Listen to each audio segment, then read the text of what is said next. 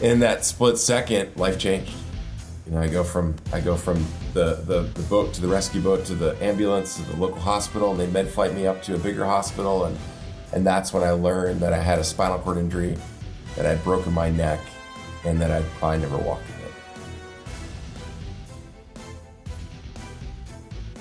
Welcome to Playmakers. I'm your host, Paul Epstein, 15-year NFL and NBA business exec and best-selling author of The Power of Playing Offense. In my journey, I have discovered that there are two types of people in this world. The difference between elite performers and the rest of the pack, or what I like to call those that play offense versus those that play defense. Defense, always on their heels. Offense, on our toes. Defense, playing not to lose. Offense, playing to win. Defense, the market dictates the terms. Offense, we operate on our terms. Playing with purpose, playing with passion, and taking control of our future. So now, the question is, how do you want to play? And here on the Playmakers podcast, we play offense 10 out of 10 times. As we ramp up toward today's episode, pull out your notepad so you can capture all the action, so we can make plays and level up together.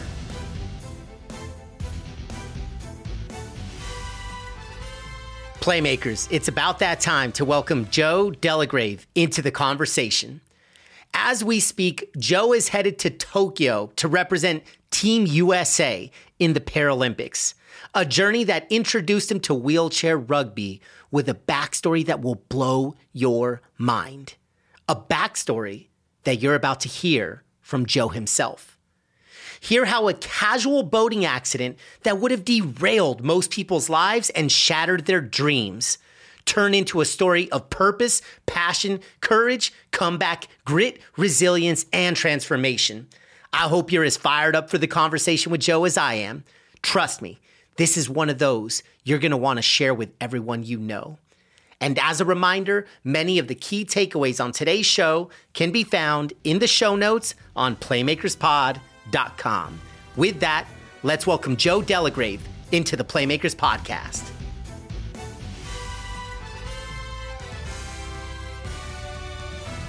Joe, welcome to Playmakers. How we doing? Man, thank you so much for having me. I'm doing well. I'm excited to be here and in the Playmaker community. Of course, and we're fired up to have you. And word on the street, a birdie flew by, told me, and regardless when folks are listening into this, you're about to get on a pretty significant flight in less than 30 days. Talk to us about where you're going, brother. Heading to Tokyo for the Paralympic Games. I play wheelchair rugby for the national team, and then 43 days from this recording. I'm not counting. Yes, I am. I'm 100%. The countdown's happening. So we are playing in our first game. So yeah, we leave in a little over 30 days. And man, it's exciting. So cool. That's so cool. All right. So look, hey, I'm just going to take an assumption here. As much as I love me some Playmaker community, I'm going to go out on a limb and say that not a whole lot of us have some, whether Olympian or Paralympian experience. And so I want you to bring us into your world. And we're going to get into the backstory. I certainly want to double click on the games from the origin story. But for now, just in the moment where you're at, you're literally about to represent your country, USA. You are going to be competing at the highest level in your sport. What does that feel like? You are hyping me up. I want to climb through this computer and like rah. It's awesome. It is such a privilege to put on the red, white, and blue. And I know our country means a lot of different things for a lot of different people. But our country is definitely one where you can get opportunities, and one where there's freedom for how you think, feel, act. And I think that's really important as well, to be able to have the freedom to express yourself and the freedom to express your faith or express those opportunities that you want to champion. And so for me, putting on the red, white, and blue, I'm representing everyone that lives in this great country, and hopefully inspire people to go out and inspire themselves, go out and crush their goals and their dreams and their desires. So when I put on that jersey, that's what I love to think about and represent. Yes, I love where you're bringing this, because immediately it goes into purpose. It goes into why you do what you do. You've touched on it, and I know that a big part of your purpose from our prior conversations comes from maybe a past games, and we're going to get there, but I just want to gain a perspective here.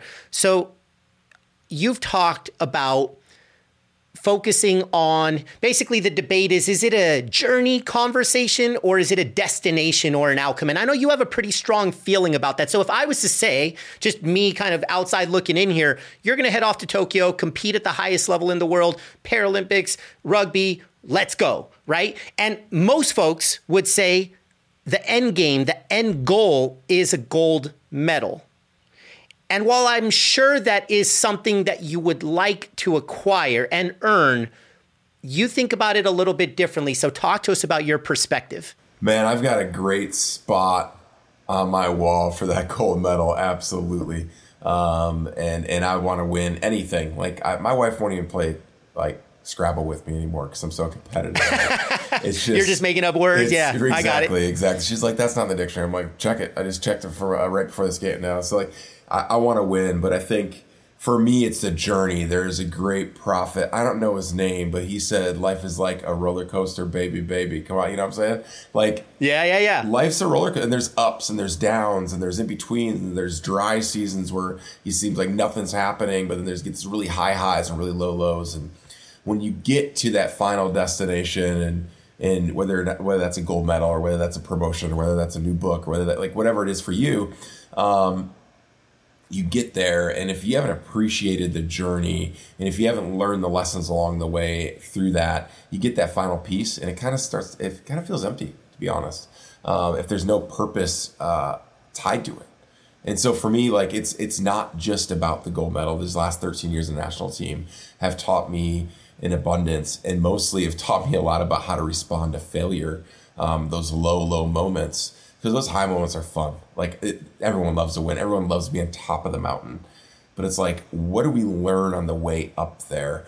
What do we learn on the way up there where we kind of fell down a little bit, took a couple steps backwards? And so absolutely, when we go there and we go to Tokyo and we do our business and we win that gold medal is going to represent a lot of different failures. It's going to represent a lot of different pivots. And I think the perspective is that it's not just one game in Tokyo. It's one in 13 years of preparation. It's one in my wife sacrificing, my kids sacrificing, my teammates, my coaches. Like, there's so much more that goes into it. And that's just maybe a little trinket to show people. But the truth of it is there's a lot of different purpose involved in there, a lot of different paths involved in there to get to that final destination. No doubt. So you talk about high points, and of course we all love those high points, but they don't need to define us. And we're going to come back to identity a little bit later because you and I vibe very deeply on that topic. Sometimes we tie our identity to that success, if you will, being at the top of the mountain, if you will, getting that gold medal. But you also talked about low moments. I think if I ask you this, it might take us back to some of those lower points. So talk to us about the origin of when you got involved with the games and maybe some of those low moments in the journey that lead up until today. Yeah, there's a few that come to mind. First of all is kind of the genesis of this Paralympic path for me. It's I'm 19 years old playing college football at a Division II school. For me, that was like the dream. Getting some scholarship money and being able to play a sport in college, it was amazing. It was great. And I know, Paul, you speak to a lot of college athletes and share in that space. And it's such a beautiful time when you're 19, 20 years old. It's almost like a romantic time, right? It's pure, right? Isn't it so pure? It's so pure. And all these different athletes, whether they're student athletes or whatever they're at in life in college, and you got this fork in the road, but it's not like a fork. This thing has like a million different paths you can go down. So I think it's such a romantic time because you get to dream about, who am I going to be with, and am I going to have kids, and what kind of wife am I, or like, or a job or major. For me, I changed my major like 5 times.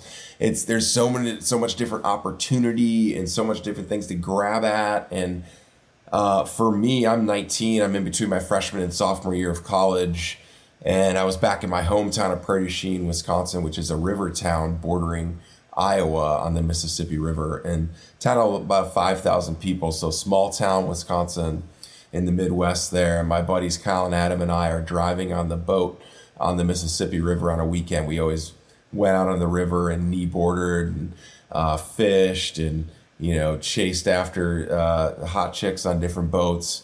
Just kidding, honey.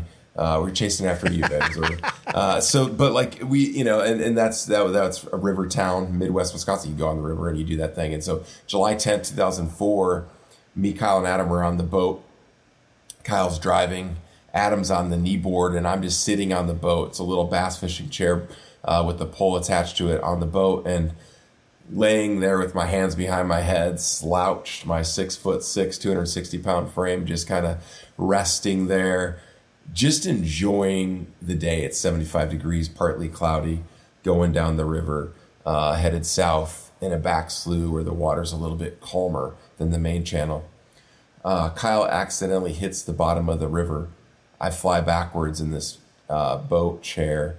The pole snaps, fly backwards, hit my head on the front of the boat, inside the boat, and crack my head open and break my neck at the C6 and 7 level.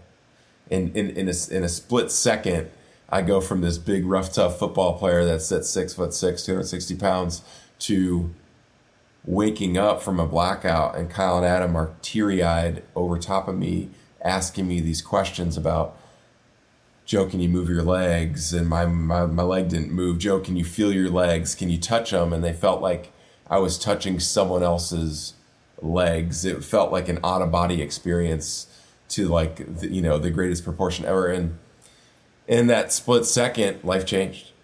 I go from the boat to the rescue boat to the ambulance to the local hospital, and they med flight me up to a bigger hospital, and that's when I learned that I had a spinal cord injury, that I'd broken my neck, and that I'd probably never walk again. So what in that moment where I mean, we so appreciate you sharing, especially to that level of detail. And I know, you share this story from a place of inspiration and light, obviously, but I also know that having faced adversity, and I would never compare apples to apples, that's not my place 100%. But I also know that even when we could tell a happy ending to a prior adversity, it didn't always start happy. Like there's that initial reaction, there's the first 30 days, first 90 days, first year, and maybe 10 years from now, we're reflecting back and saying, oh, I wouldn't be where I am without it. There's some silver lining in thought. But in those initial moments, like how'd you process it all? Just such a massive, just bigger than a gut punch, but like, what was that initial period, initial chapter like after the accident? Yeah. The initial period was just pure emotional frustration. I mean, were mad, sad, angry, depressed, like the whole thing. But then also some of the athletic mentality and the way God wired me is to like push through this thing. So first of all, I was like, I'm the big rough tough football player. I'm strong, and I can get through this. But like it's like men like to do. Like we're stupid when it comes down to it. Sometimes like we just do things. We're like, we can get through this. We're we're rough tough, and then you sit there wounded with tail between your legs. But so there's part of that, and then the biggest component for especially in that initial period were the people around me. Like I think it's really important to have a circle around you that you're gonna get lifted up when you need to, pulled back when you need to, like the human guardrail deal where there's people in your life that are speaking into it in a positive way. And then also like in a positive way, but maybe, some people call it tough love, pulling you back when you need it and say, hey, this isn't where you're at here. So for me in that hospital room, I was in the hospital for 3 months, and in that hospital room every day, whether it was my girlfriend at the time, April, who's my wife, in the room, she was there every single day. Parents, her parents, grandparents, coaches from high school, classmates from high school, coaches and teammates from college, friends from like there's so many people in my life in those moments that kept me afloat in a really depressing, mad, angry time where, hey, this thing is awful. And I think it's important for people to hear this because you know, any listener probably doesn't have a story similar to mine. Maybe someone does, but most of the time our stories are, you know, it might be the same ocean, but different boat type of thing. And we need to pause before we pivot. When life throws you that curveball and you swing and miss, and it's just like, man, this thing is just awful right now. Whatever that looks like, disease, depression, you know, divorce, like whatever disability, like whatever it is pausing and being able to just allow yourself to kind of navigate the emotions. Because a lot of times we're like, hey, let's pivot, and then we actually never deal with what's actually going on inside of us or around us. And we pivot and we never solve the problem. We just pivot to something else. And so that pause period is really important for me. It was the people in my life that kept me afloat during that pause period. Yeah, it's so beautiful. And I think especially in the current times, here we are, give or take calendar year removed from what adversity faced almost everybody in the world, which was a global pandemic. And that meant different things to different people. And of course, our hearts go out to anybody that was medically impacted, but on a mental level, on maybe a job level, on so many levels, we faced adversity and there was a lockdown for many folks. And like when you think about adversity, I love what you said because pivot was one of those buzzwords of the pandemic. But in your case, you said pause before you pivot. And so maybe to bring this back for all playmakers, it's very difficult to pause when you're in the middle of a race or a sprint, which is a metaphor for life. In the pandemic's case, it was almost a forced timeout. Like whether you wanted a timeout or not, the referee came in, put the two hands up in the air and said, timeout. And a lot of folks, the silver lining of the pandemic, I'm sure you'd agree, is, you know, the timeout gave us perspective. It probably, if you used it to your advantage, it heightened your level of self-awareness. Why do I do what I do? What's my core identity? All these things that I know you and I, we've riffed on in the past. And so now I just want to ask you, so from this massive, massive life-altering piece of adversity, a lot of people give up. A lot of people walk away from their dreams. In your case, your athletic days could have been done, but they weren't. So what was the journey like from that point forward, having these amazing people to lift you up and get you through that muddy water, those early chapters, and then you become a Paralympian? Talk to us about the Paralympic path, kind of what got you involved. What was that inner motivation to keep you going? Yeah, so, you know, get out of the hospital and you're trying to figure your life out again. And for me, I had the dream come true of moving back in with mom and dad at 19 years old. Like, obviously not my plan at all. Probably not their plan. Not a part of the script. Not a part of their script or my script or anyone's script. So I'm back and trying to just figure out that identity piece of like, who am I without sports and what am I going to do? And am I going to go back to college or what? Like, just trying to find myself as a man with a disability now. Like I just hate it. To be honest, like I didn't like looking in the mirror and seeing the wheelchair and seeing the disability. And so for that first year back, I just ate a lot. I ate a lot of my feelings. And was, you know, plugged into the community a little bit and having people help me get out and about and not just stay stuck in a room or whatever like that. But I thought athletics were done. Some people had asked me about, you know, maybe there's some adaptive sports or Paralympics or whatever. And I'm like, I don't want a hug. I don't want, like, this isn't gonna quench my competitive fire. And so I didn't even think about it. And about a year and a half after my accident, my buddy Kyle, who was driving the boat that day, has like a heart-to-heart talk with me about, and in really nice ways. He's like, dude, you're getting fat. Like you're blowing up here, buddy. And I'm like, Kyle, like maybe I've gained a little, maybe I gained like 20 pounds. I left the hospital at 220 pounds after I lost a lot of weight with, you know, muscle and all that stuff. But he's like, let's get you weighed. And I go, whatever, Kyle, let's do it. Yeah. All right. We'll go to the hospital. So we went to the hospital. They didn't have a wheelchair scale. We just roll on, weigh yourself, roll off, put the chair on, see how much that weighs, and do a little simple subtraction, and there you go. Subtraction, yeah. Right. But instead they had the hospital bed where you zero out the hospital bed and then you lay on it and then it tells you your weight. So that's what we did. We got on it. It was zeroed out before we got on it, and the bed said 285 pounds. And I told the nurse, I was like, hey, I think your bed's broken. We should probably try a different one. Like, this one's not working. Holy smokes. One of those. So from 220 to 285, did I catch that right? Yeah, exactly. Yep, 100%. And in the span of about 18 months. And so, like, I just ate like a football player still, and I probably ate a lot of my feelings, that whole thing.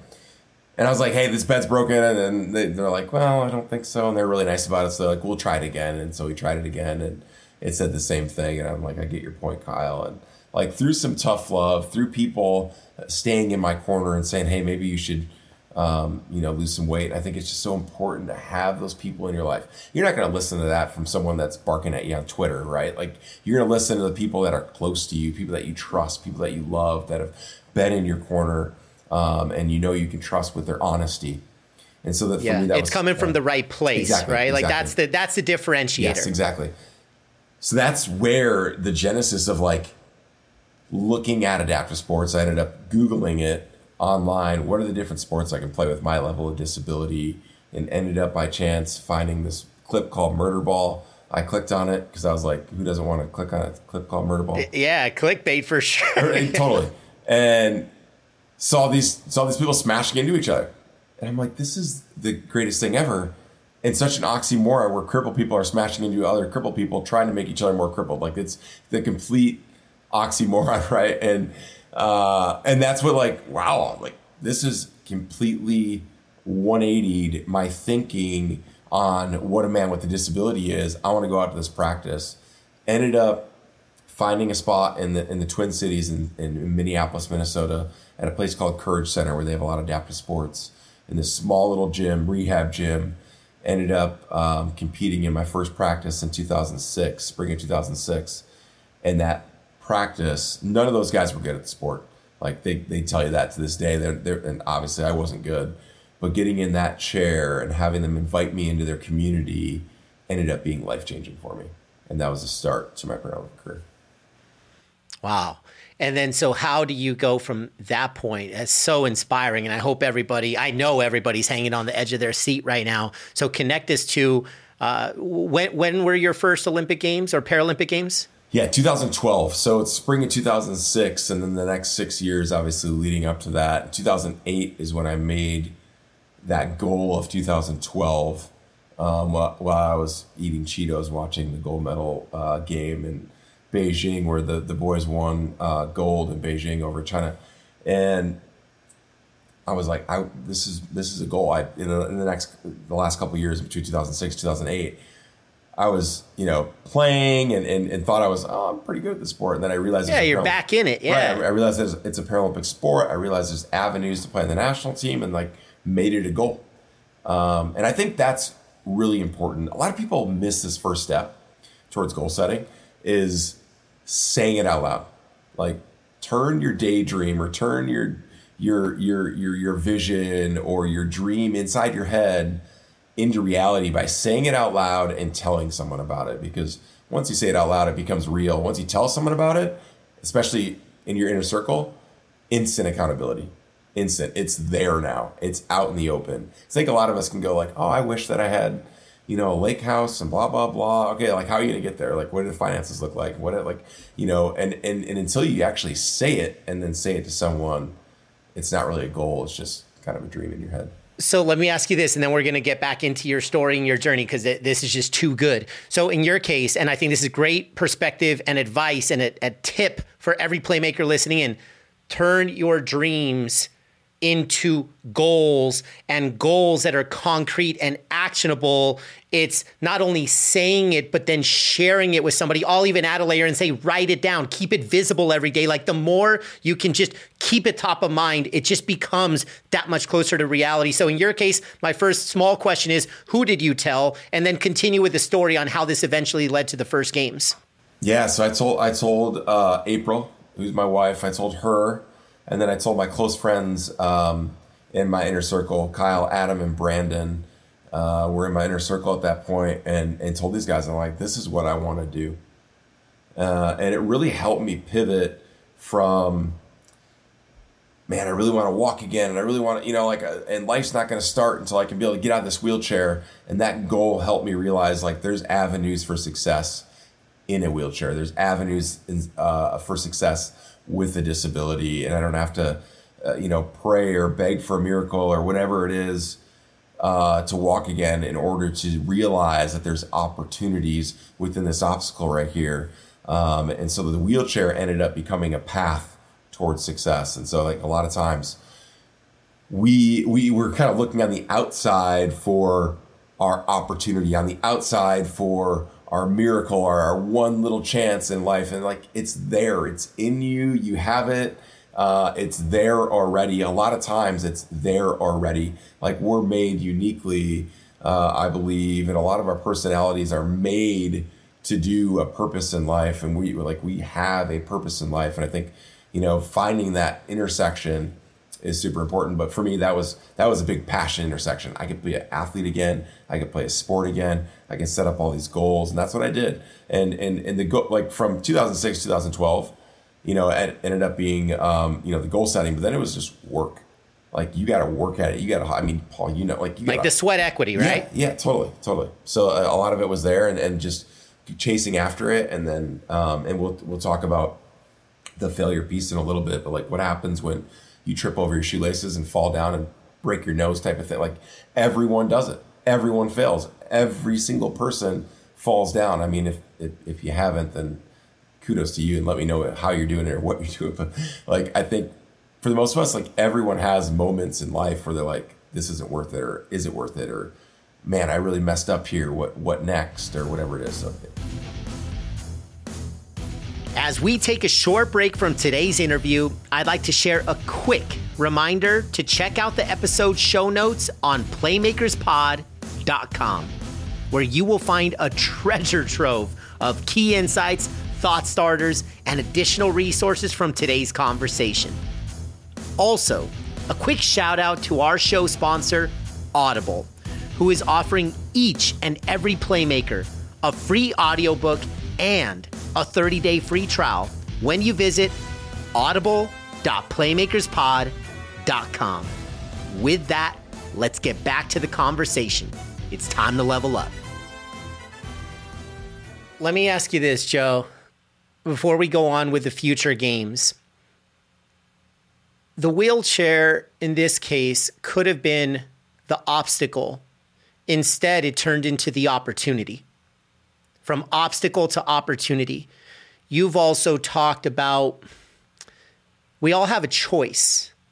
I've heard you share your story with other folks in the past, and you've said the word victim, not about yourself, but about that was a choice. If somebody out there has the same accident, perhaps they adopt what we call the victim mentality. So talk to us about the power of choice, how you harnessed it kind of through this chapter that you've been talking to us about, and why you didn't just become another victim. Thank you. Yeah, that I love what you're saying here. And like you've mentioned, this is something that I love and passionate about, because like empowering people to realize you've got a choice is so important. Like for my journey, it's been super important to realize I had a choice in what happens next. When I'm on the boat, I'm not driving. Like I'm just chilling and enjoying the day. I'm not whatever. And I can point the finger at Kyle and be like, dude, you totally ruined my life. And what you did was, blah, blah, blah, and blame him. But when you start to place blame on something, or you start to become that and ingrained in that victim mentality, you become completely immobile. You're rigid. You can't move because you're blaming someone else. There's no room for you to go anywhere, and so you're stuck. And a lot of victim mentality people feel stuck a lot because they're placing the blame on someone else. They're placing the blame on something outside of their control. They're gonna be like, well, I'm paralyzed. My life sucks now, and life's over, and everyone else has it way better than I do. And like just or the whole thing until the cops. Or you can realize that there's a choice in how you react to your circumstances, how you react to your obstacle, how you react to where you just fell over and there's a what next pause there, and you choose victory in choosing to say, yep, okay, I've got these obstacles and circumstances, but those aren't going to define me. My reaction, my action in the reaction is going to define me, and I can choose that. And all of a sudden, you got mobility again. All of a sudden, for me, literally, I was paralyzed, and a lot of people, figuratively or metaphorically, are paralyzed by their victim mentality and by their blame game. And then when they choose to realize they've got personal responsibility here to control what happens next, oh man, there's mobility there. All of a sudden, my wheels are moving. All of a sudden, they're picking their feet back up and starting to walk that way, and beautiful things start to happen. Wow. That's so powerful. And I love how you talked about even the use of the word mobility, like taking the immobile and making it mobile again. And that's a metaphor. In your case, it was a physical piece that manifested itself into something much bigger, much grander, much more inspirational. But I think the metaphor lands for every playmaker listening out there is there are many pieces of our life. Maybe it's a person, maybe it's a toxic relationship that immobilizes us. Maybe it is a toxic job, and we've had a negative relationship with it, but we're not going to leave it because, I've got 10 years baked in. So there's a sunk cost mentality, right? Like those are just a few examples, but how can you free yourself so that you can be mobile again? I think that's a beautiful place for all playmakers to drill in on. All right, brother. So talk to us. So now you got to the first games. And so give us the locations again. Obviously, I know you're headed to Tokyo. Where were those games? Because I know there's a big piece coming up about like going from captaincy into a different piece of adversity. So let's share that story, but share the location so we can all take ourselves back there. Yeah. So the first games that I experienced was London 2012. Incredible games, incredible time. Opening ceremony, 80,000 people in the stadium, the Queen of England, like the whole thing was just amazing. Our first game was against Great Britain, sold out crowd, the same arena that LeBron and all those guys won their gold medal in, that same basketball arena, and we played the wheelchair rugby. So just an amazing by the way, experience. sorry to cut you off, Joe. Just quick question, because I'm just such a fan of this. Was that the craziest environment? Like at one game, dude, like craziest environment you've ever been in? Was that it? That was that's top five for sure. In the Paralympics, number one for sure.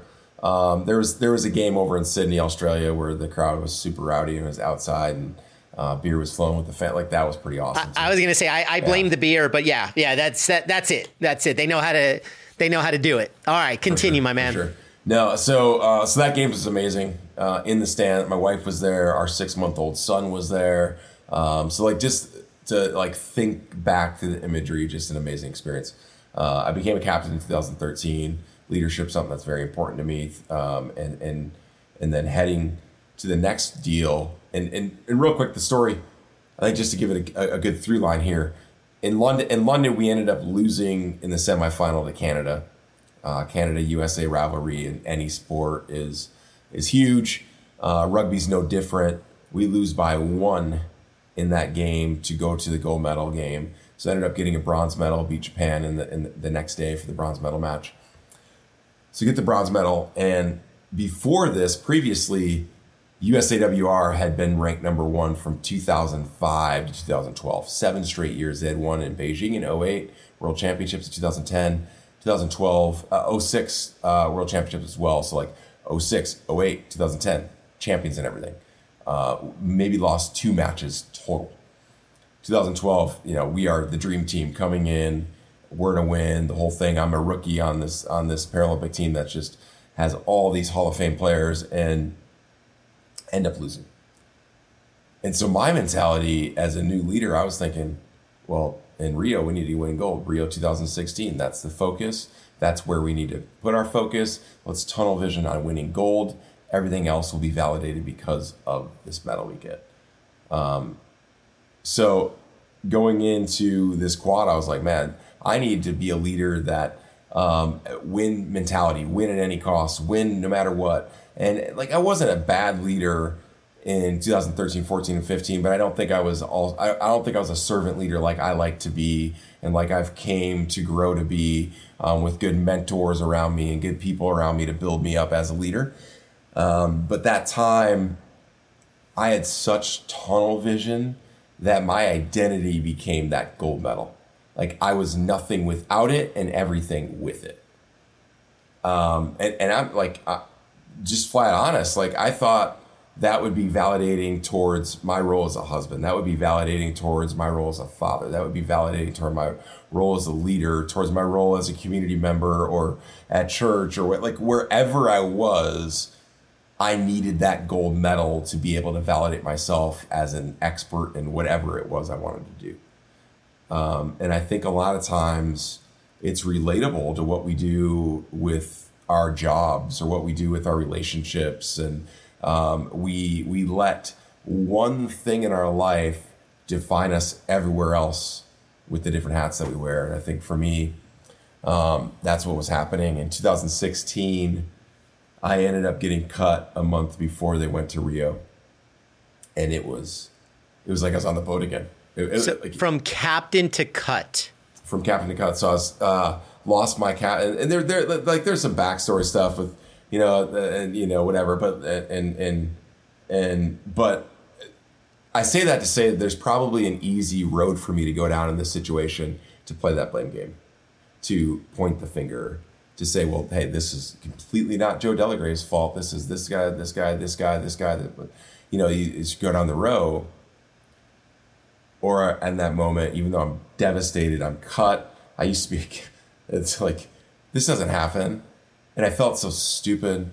I felt like like all those feelings and thoughts that come into your head. I just was like, yep, those are right. That like, I'm a failure. I'm inadequate.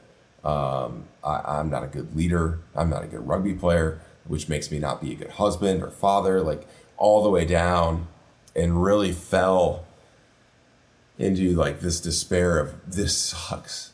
My identity's ripped away. What I thought was my plan gone, and I'm left to pick up the pieces. And that another big, huge pause piece where people around me were speaking into my life and helping me get back up. In this moment, I was working as a professional counselor in private practice at this time. I'd got my master's degree in professional counseling, and working with a guy by the name of Dr. Michael.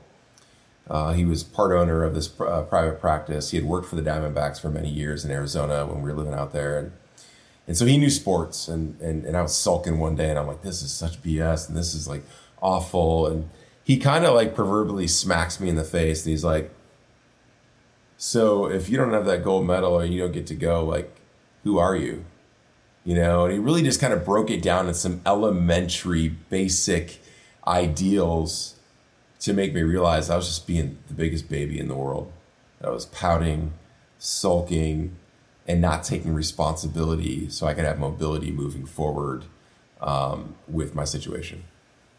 Do you remember, tough question because I'm asking for a detail so many years ago, but do you remember how you answered that question when Dr. Michael asked, who are you?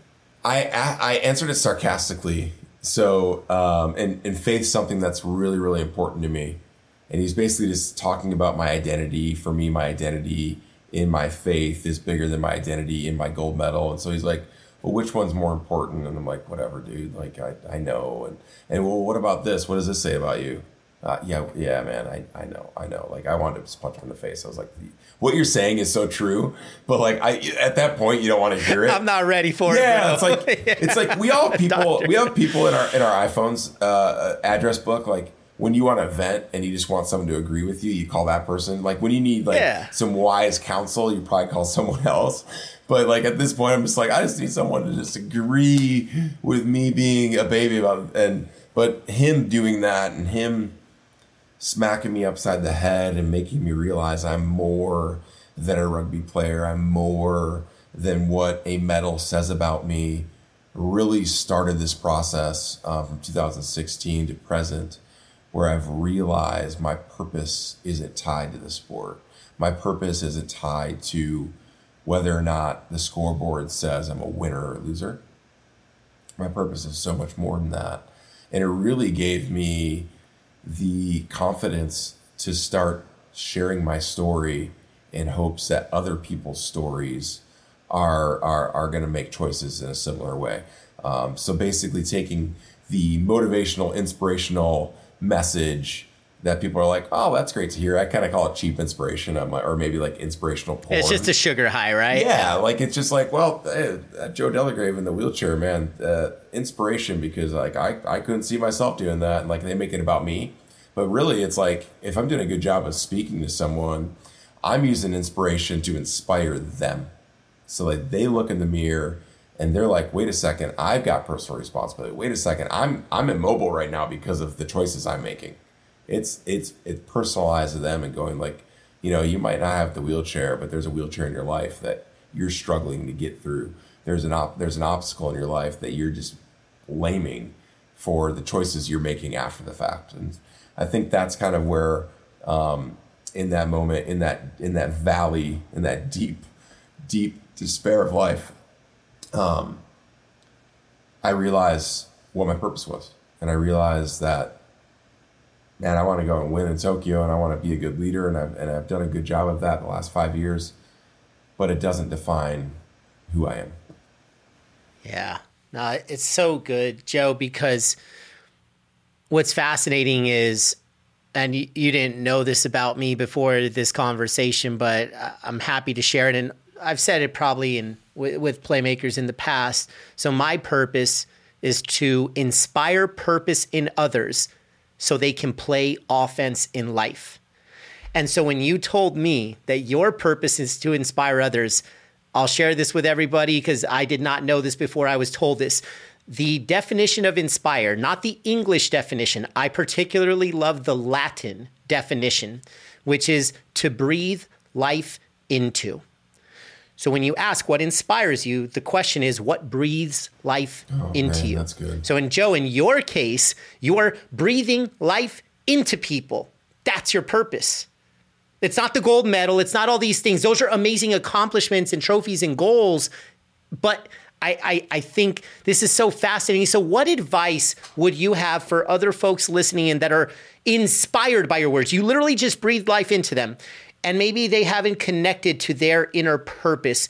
Is there a process? Are there some questions? Are there some bite-sized pieces without saying, hey, go out and find your North Star tomorrow? I think that's a big ask. And I trust me, I coach it, and it's way more complicated than just answering a question. But are there some small things that people can do to get closer to connecting with their purpose? Yeah, one that comes to mind right now, and this is probably a big bite. Again, like then going out and finding your North Star and that whole thing. But I think one question that I love to ask people, and I think it's something that people really need to contemplate.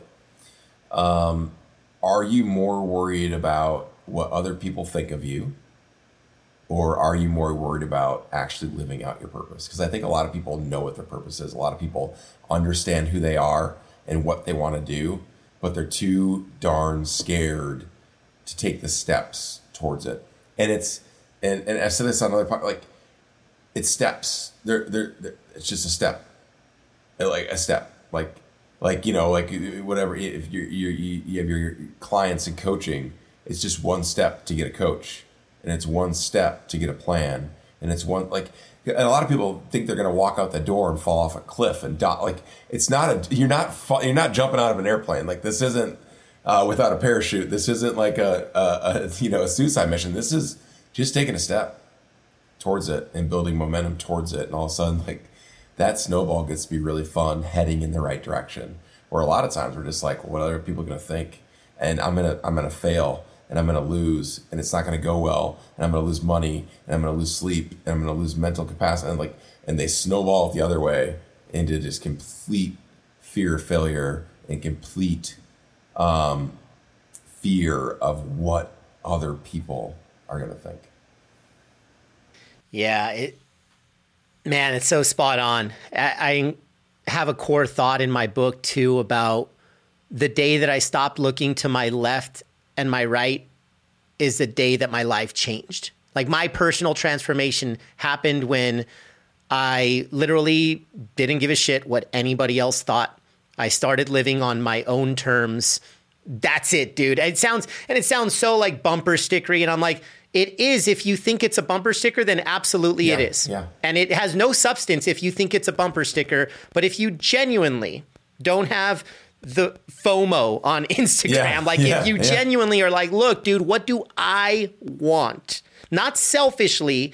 What I have found, Joe, and for all playmakers listening out there, is like, the more that you focus on living on your terms, the more you show up with greater service and contribution, and there's impact. So it's interesting how what sounds selfish on the surface is actually the most selfless thing that we can do. It's 100%. And I think like that's why I've, you use the word vibe, and I love that. Like, that's why I'm vibing with you, because I think for just an outside perspective, you had a job where you could, it's a flashy title. It's a flashy, I work with NFL and NBA, and you could just live on that. And then you realize within yourself, you're like, this isn't my purpose.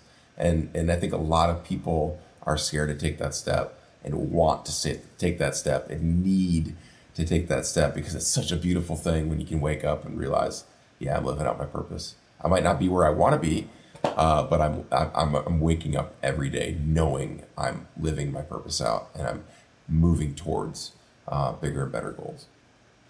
100%. So if I could share one final thought and then one last question, and then we're going to get out of here.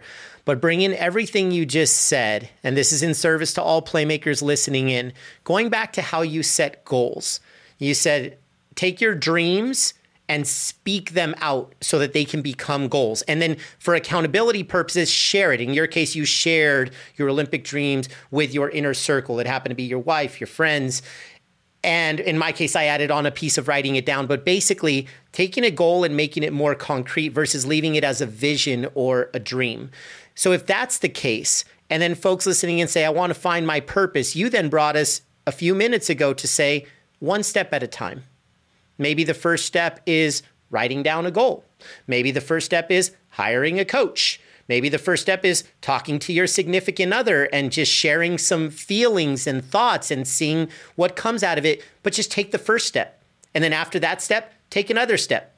After that step, take another. So there's so much wisdom in what you said, and I think it can apply to everybody listening in. So here's going to be the grand finale, Joe. Let's assume that everything that is meaningful and that matters to you in your life is taken care of. Family, I know you are so proud. I've heard you say in the past your number one title is husband and father, right? So that is the most important thing in your life, and you've never apologized for it. That's who you've become. And so family is taken care of. Your finances, you're kicking butt, dude. Life is set. You literally don't have worry, stress, anxiety. And you get to dedicate the rest of your life to one thing. What would you dedicate the rest of your life working toward? Exactly what I'm doing right now. Exactly what I'm doing. Take the rugby away, and because it can't be athletes forever, unfortunately. Maybe I'll be really dominant on the shuffleboard circuit when I'm a senior citizen. Yeah. Pickleball. Love it. Yeah. But speaking and sharing my message in hopes that it's going to inspire people to share theirs, in hopes that it's going to inspire people to live out their purpose, is what I want to do and what I want to continue to do. So that's it right there. And I think tied to that is not chase the carrot of success, right? And I want to be successful like everyone else, whether that looks like financial success or just home success, relationship success, marriage success, the whole thing. But I want there to be significance. And I think every single person deep within themselves wants to be significant. And I think it's, and I don't know if you've had this, happen, but if you speak or you share your book with someone, or your pocket, whatever avenue that is in your business, and someone reaches out and goes, "You've changed my life. You've showed me a way forward. You've helped me get through this time." Come on, that's like there's nothing better in the world. It's the best energy drink, or maybe a shot of adrenaline that you could ever get, and realizing, yes, I'm doing what I'm purposed to do, and yes, let's keep moving forward. So significance over success is 100% the way forward to do that, because yeah, Joe. No, from success to significance to being called into doing something and living out your purpose, breathing life into people, Joe. That is your life calling, and that's what you've done today on Playmakers. So from the bottom of our hearts, thank you for being on the Playmakers podcast. We love you, brother. Best of luck in Tokyo. Go kick some butt, not because it defines you. You're going to get that gold, but more importantly, you're going to inspire others to live true to their purpose. So thank you again, Joe. Appreciate it. Thank you so much for having me on. Loved what you just heard? Share it with another Playmaker. And if you gain significant value from today's episode and genuinely feel that you have leveled up, would so appreciate if you gave us a 5-star rating. For all of today's show notes, head over to playmakerspod.com, where you can not only enjoy additional resources from this show, but all previous episodes as well. If you haven't already, subscribe to the show on Apple Podcasts or wherever it is that you tune in from. And on a personal note, I'd love to connect one-to-one. Hit me up anytime on LinkedIn at Paul Epstein or Instagram at Paul Epstein Speaks. Playmakers is produced by Detroit Podcast Studios in collaboration with Purpose Labs. Wishing you a high-impact week of action and purpose. See you next time on Playmakers.